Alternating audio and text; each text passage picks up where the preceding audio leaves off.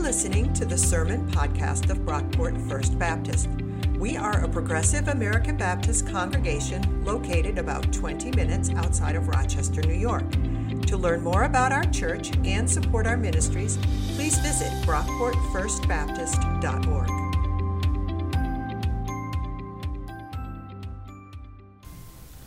Our scripture reading this morning is Leviticus 25, verses 1 through 17. The Lord spoke to Moses on Mount Sinai, saying, "Speak to the people of Israel and say to them, when you enter the land that I am giving you, the land shall observe a Sabbath for the Lord. 6 years you shall sow your field, and 6 years you shall prune your vineyard and gather in their yield. But in the 7th year there shall be a Sabbath of complete rest for the land, a Sabbath for the Lord. You shall not sow your field or prune your vineyard. You shall not reap the aftergrowth of your harvest or gather the grapes of your unpruned vine. It shall be a year of complete rest for the land. You may eat what the land yields during its Sabbath. You, your male and female slaves, your hired and your bound laborers who live with you, for your livestock also, and for the wild animals in your land, all its yield shall be for food. You shall count off 7 weeks of years, 7 times 7 years, so that the period of 7 weeks of years gives 49 years. Then you shall have the trumpet sounded loud on the 10th day of the 7th month, on the Day of Atonement. You shall have the trumpet sounded throughout all your land. And you shall hallow the 50th year, and you shall proclaim liberty throughout the land to all its inhabitants. It shall be a jubilee for you. You shall return, every one of you, to your property, and every one of you to your family. That 50th year shall be a jubilee for you. You shall not sow or reap the aftergrowth, or harvest the unpruned vines, for it is a jubilee. It shall be holy to you. You shall eat only what the field itself produces. In this year of jubilee you shall return, every one of you, to your property. When you make a sale to your neighbor or buy from your neighbor, you shall not cheat one another. When you buy from your neighbor, you shall pay only for the number of years since the Jubilee. The seller shall charge you only for the remaining crop years. If the years are more, you shall increase the price. And if the years are fewer, you shall diminish the price. For it is a certain number of harvests that are being sold to you. You shall not cheat one another, but you shall fear your God, for I am the Lord your God. The word of God for the people of God. Thanks be to God. Thanks for that reading, Bobby. So, our series on Leviticus is drawing to a close. The Gospel According to Leviticus. I am way too proud still of that title. We'll be in this book just 2 more weeks, today and next Sunday. We've been in it all summer. We'll be wrapping it up next week. And today we're talking about sacred economics. First question right off the bat. Why are we talking about economics in church, right? Anyone else kind of like wondering that? Like you saw that in your bulletin and it's like, what? This isn't like an Econ 101 class, right? This is a worship space. This is sacred space. Stick with the spiritual, the religious, heavenly realities. The economy really has nothing to do with that. If you've been around church long enough, you've probably heard the statistic thrown around that money is one of the most frequently addressed topics in the Bible. That statistic, by the way, is usually cited by pastors in sermons about tithing, which seems a bit self-serving, I think. It is true, though. It's an accurate statistic. The Bible does talk about money more than most other things, more than sex, more than holiness, more than prayer. Scripture addresses money, economics, more than just about any other topic out there. And Christians are instructed to support the church financially. That's a real thing. But we are not going to talk about tithing today. Because when money comes up in the Bible, it's usually not in the context of tithing.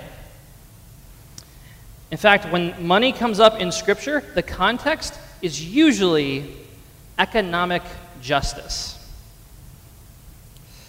How money is used, how wealth is distributed, how the economy works, and who it works for. The Bible is very concerned with ensuring that God's people uphold economic justice in society. We've seen this already in the book of Leviticus, right? Like, we've come across this a few times. This ancient manual for priests has an awful lot of laws about money and how it gets used. Make sure that laborers are fairly paid. Don't steal. Don't defraud people. Use honest weights and measures.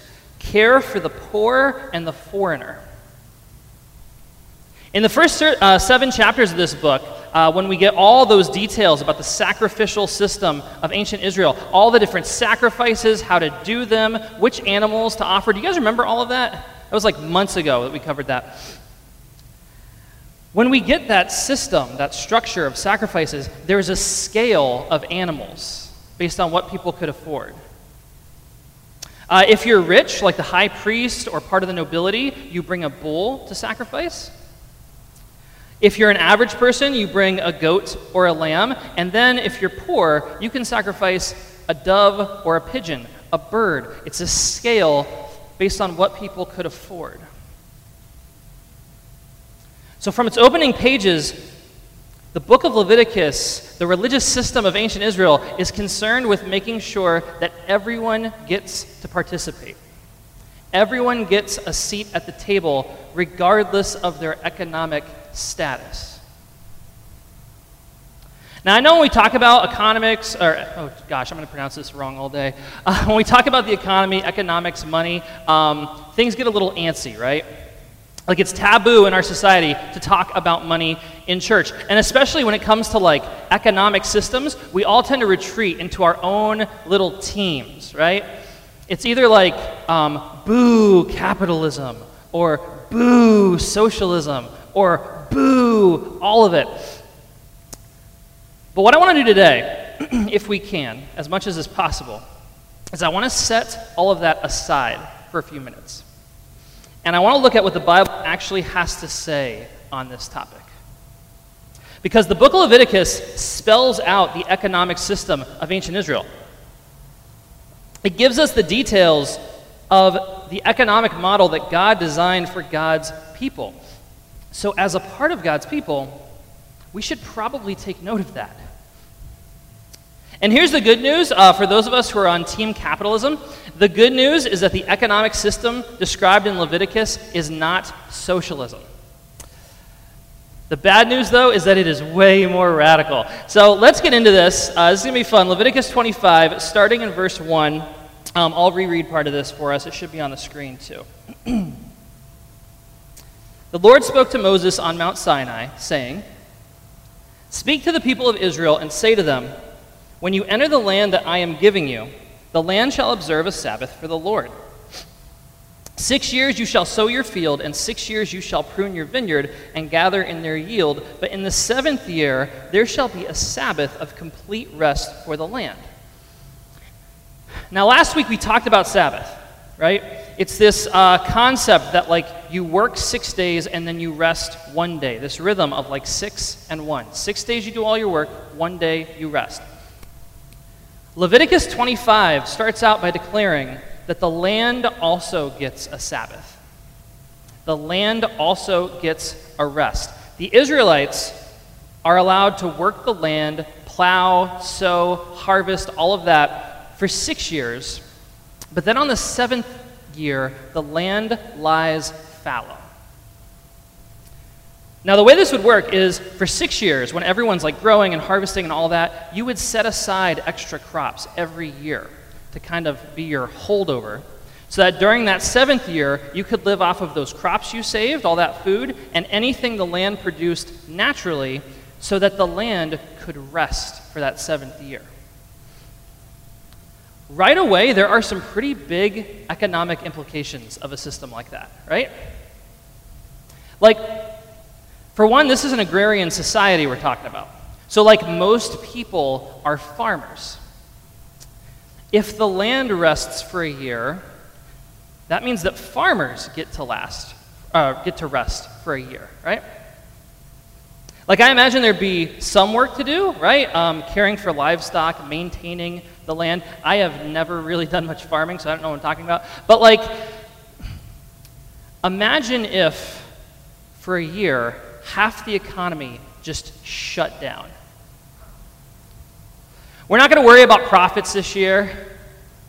We're not going to worry about producing. We're just going to trust God to provide and give our employees and the land some time to rest. We would call that a recession, right? Like, that would be a big deal. No profits for a year, no growth. That's like heresy today. If that sounds kind of radical, check out this next part about the year of Jubilee. Verse 8. You shall count off 7 weeks of years, 7 times 7 years, so that the period of 7 weeks of years gives 49 years. Math. Then you shall have the trumpet sounded loud on the 10th day of the 7th month, the Day of Atonement. You shall have the trumpet sounded throughout all your land, and you shall hallow the 50th year and proclaim liberty throughout the land. It shall be a jubilee for you. You shall return every one of you to your property and every one of you to your family. Now, what is this about? The year of Jubilee. Every 7 years the land rests. Then you do that 7 times, so 49 years. The 50th year is the year of Jubilee, when the trumpets are sounded and liberty is proclaimed throughout the land. The year of Jubilee was easily the most radical part of Israel's economic system, because in the year of Jubilee, everyone gets their family lands back. Now, that doesn't mean much to a lot of us. Like, we don't really do family lands so much anymore. I don't even know who built my house. My family lives in Pennsylvania, so like we have this disconnect. But in a society of farmers, like ancient Israel, family lands were everything. The land that you work, the land that sustains you, that provides for you and your family, it's the same land your father worked and that his father worked, on and on through the generations. Your family land was everything. If you had a couple seasons of bad crops, or say you had to borrow like a large sum of money, maybe you made some bad financial decisions or fell on bad luck, your family land was your collateral. It was your one way out of it. Your land was your wealth. You could pay off your debt by putting up or selling off some of your family lands. Of course, you sell some land, that leaves you with less space to grow crops. What happens if you hit another bad year or another bad year? You borrow some more, you sell off some more land. It's this never-ending cycle of debt that could land you with nothing.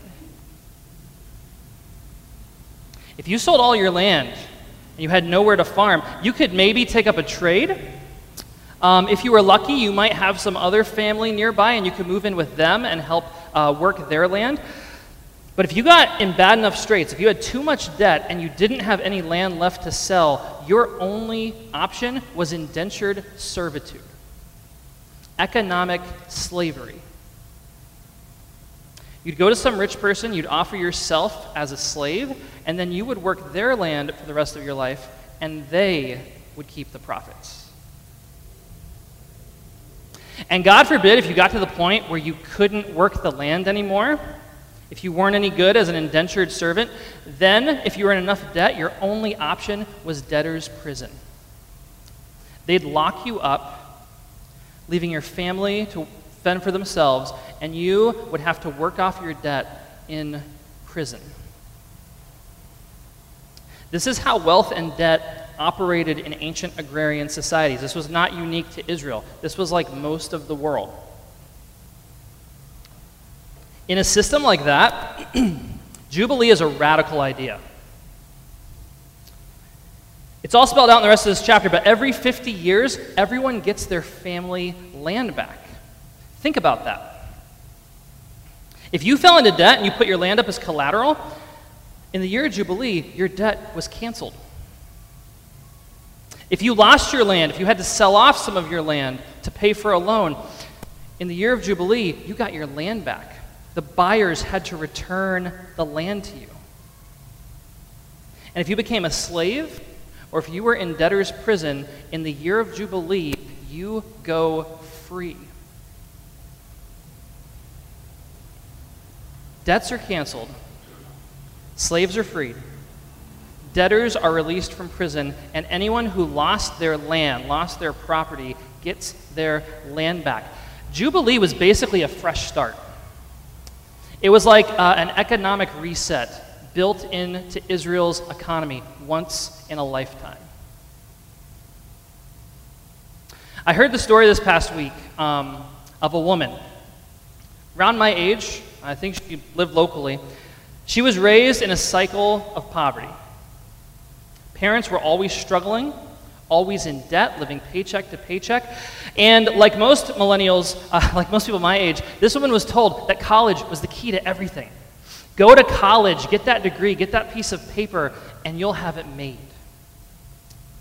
So she graduated high school, got into college. One of the first people from her family to go to college, her parents were so proud. Private school. She did great, went on to get a master's degree, graduated from that, and went into the workforce just in time for the Great Recession. No jobs. Unemployed, with $230,000 in school debt, she got married and started a family. And her first child ended up with special needs. She couldn't go back to work now. Even when the economy picked back up, she had to stay home and take care of her family, take care of her kids. Fast forward to today, this family is still in poverty, living paycheck to paycheck with almost $250,000 in student loan debt. For a family like that, the year of Jubilee would be revolutionary. It would change everything. So let's talk about this. Let's talk about the ramifications of Jubilee. What should it mean for us that this radical economic idea is sitting right there in our Bibles? And when we do this, I want to start big picture, like big picture scale, and then work our way smaller, because it's way too easy to just spiritualize all of this away. It's too easy to be like, well, that would never work. Good thing we don't have to listen to the Old Testament anymore. I guess just be nice to people and tithe to your church. I don't want to do that. I want to take this seriously if we take this book seriously. So let's start big picture, work our way down. What does this mean for us and for our economy today?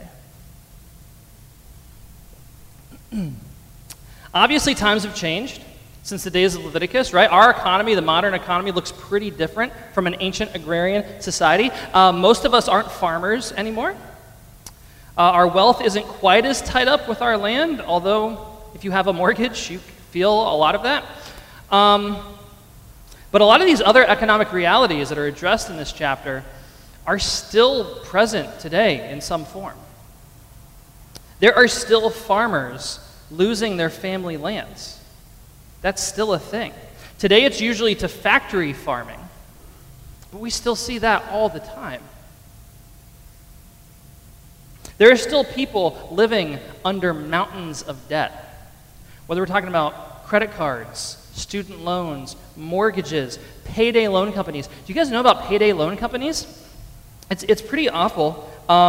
These are businesses that set up shop in poor neighborhoods, especially inner city and rural communities. They give out short-term loans with massive interest, usually to people who do not have the money to pay it back. And they basically target the poorest of the poor for profit. I found some statistics on wealth and debt in America, and they're pretty staggering. The average American household has over $50,000 in debt, and that's actually down. That's on the lower end right now. We're actually looking much better debt-wise, in part because of all the stimulus checks, but that's actually on the lower end. Meanwhile, the wealthiest 1% in our country owns nearly 40% of our nation's wealth, $41.5 trillion, which is 10 times more wealth than the bottom half of the country. And these disparities get even worse when you break them down by race, age, and where you live. People of color, much more likely to have less wealth than white people. Older folks and children, much more likely to live in poverty. Rural folks, much more likely to live in poverty. In a Jubilee system, statistics like these become impossible. Think about this for a minute. The economic system of ancient Israel worked to prevent two things: the accumulation of wealth and the accumulation of debt. That's what the Jubilee system is about. If every 50 years all debts are forgiven and any land you've amassed, any new wealth you've taken on goes back to the original owners, no one can incur too much debt and no one can incur too much wealth. The economy would have to function very differently. Today, we live in a system that depends on these two things, right? Like, you can't do anything without wealth and or debt. Try to start a business, buy a house, get an education. You need one of those two things, probably a good deal of both.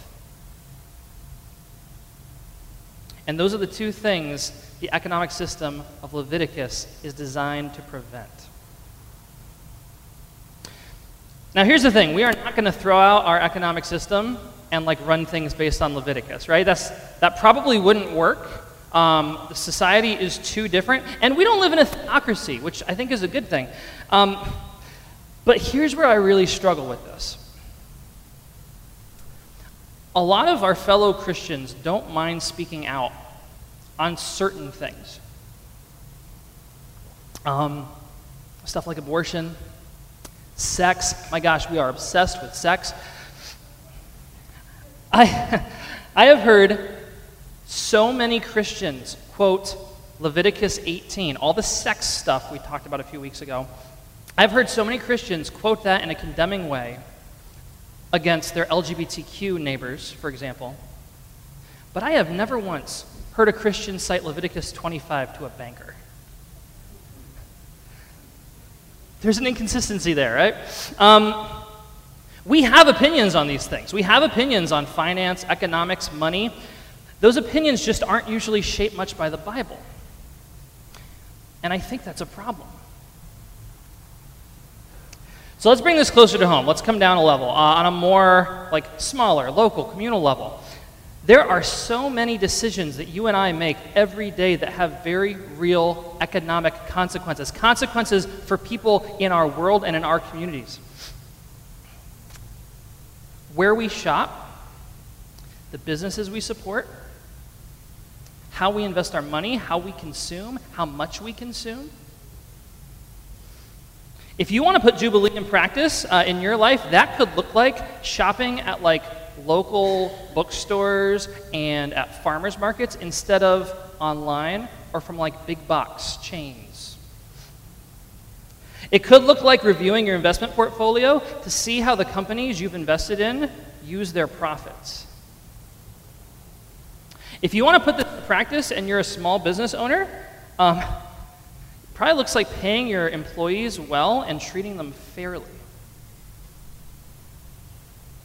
This could look like getting involved in leadership in the community, local politics, running for office, advocating for farmers, laborers, migrant workers.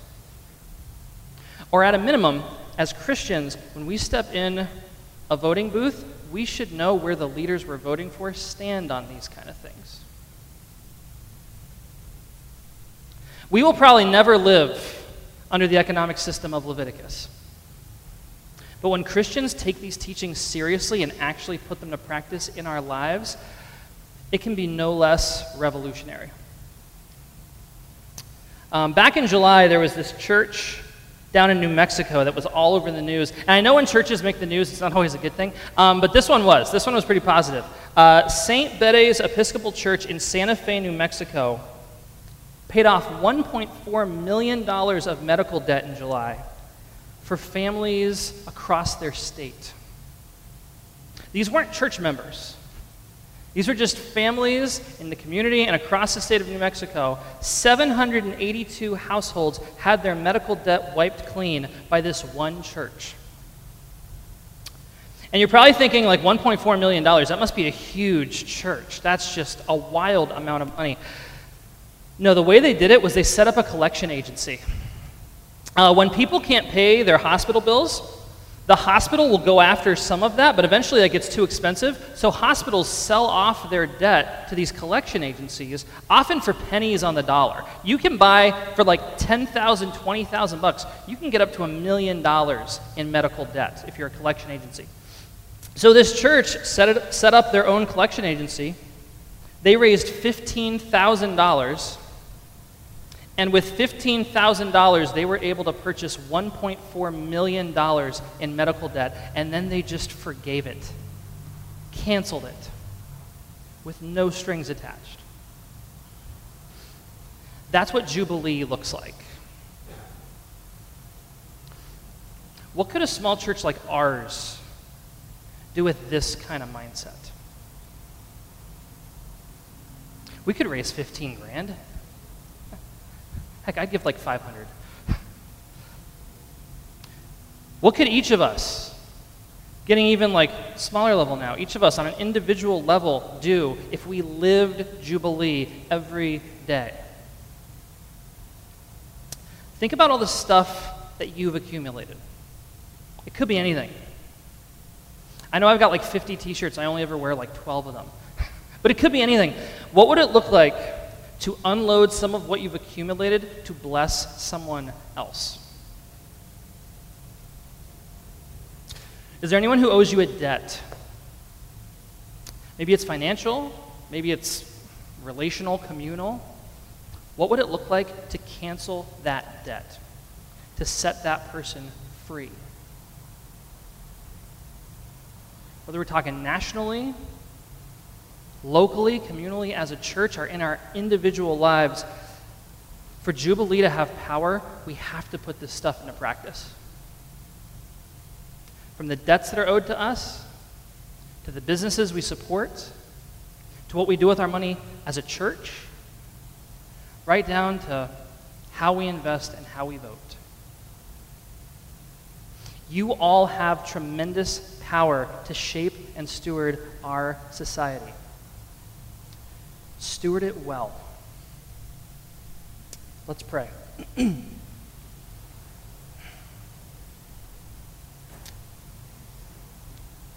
God, when Jesus preached his very first sermon, he declared the year of Jubilee, the year of the Lord's favor. Christ declared that he had come to cancel debts, heal the blind, and set the captives free. So God, as we continue on this journey of discipleship, both as a church and in our own lives, striving to be more like Christ, help us to be a Jubilee people. Help us to steward the wealth we've accumulated and to forgive the debts of others, just as we have been forgiven. It's in Christ's name we pray. Amen.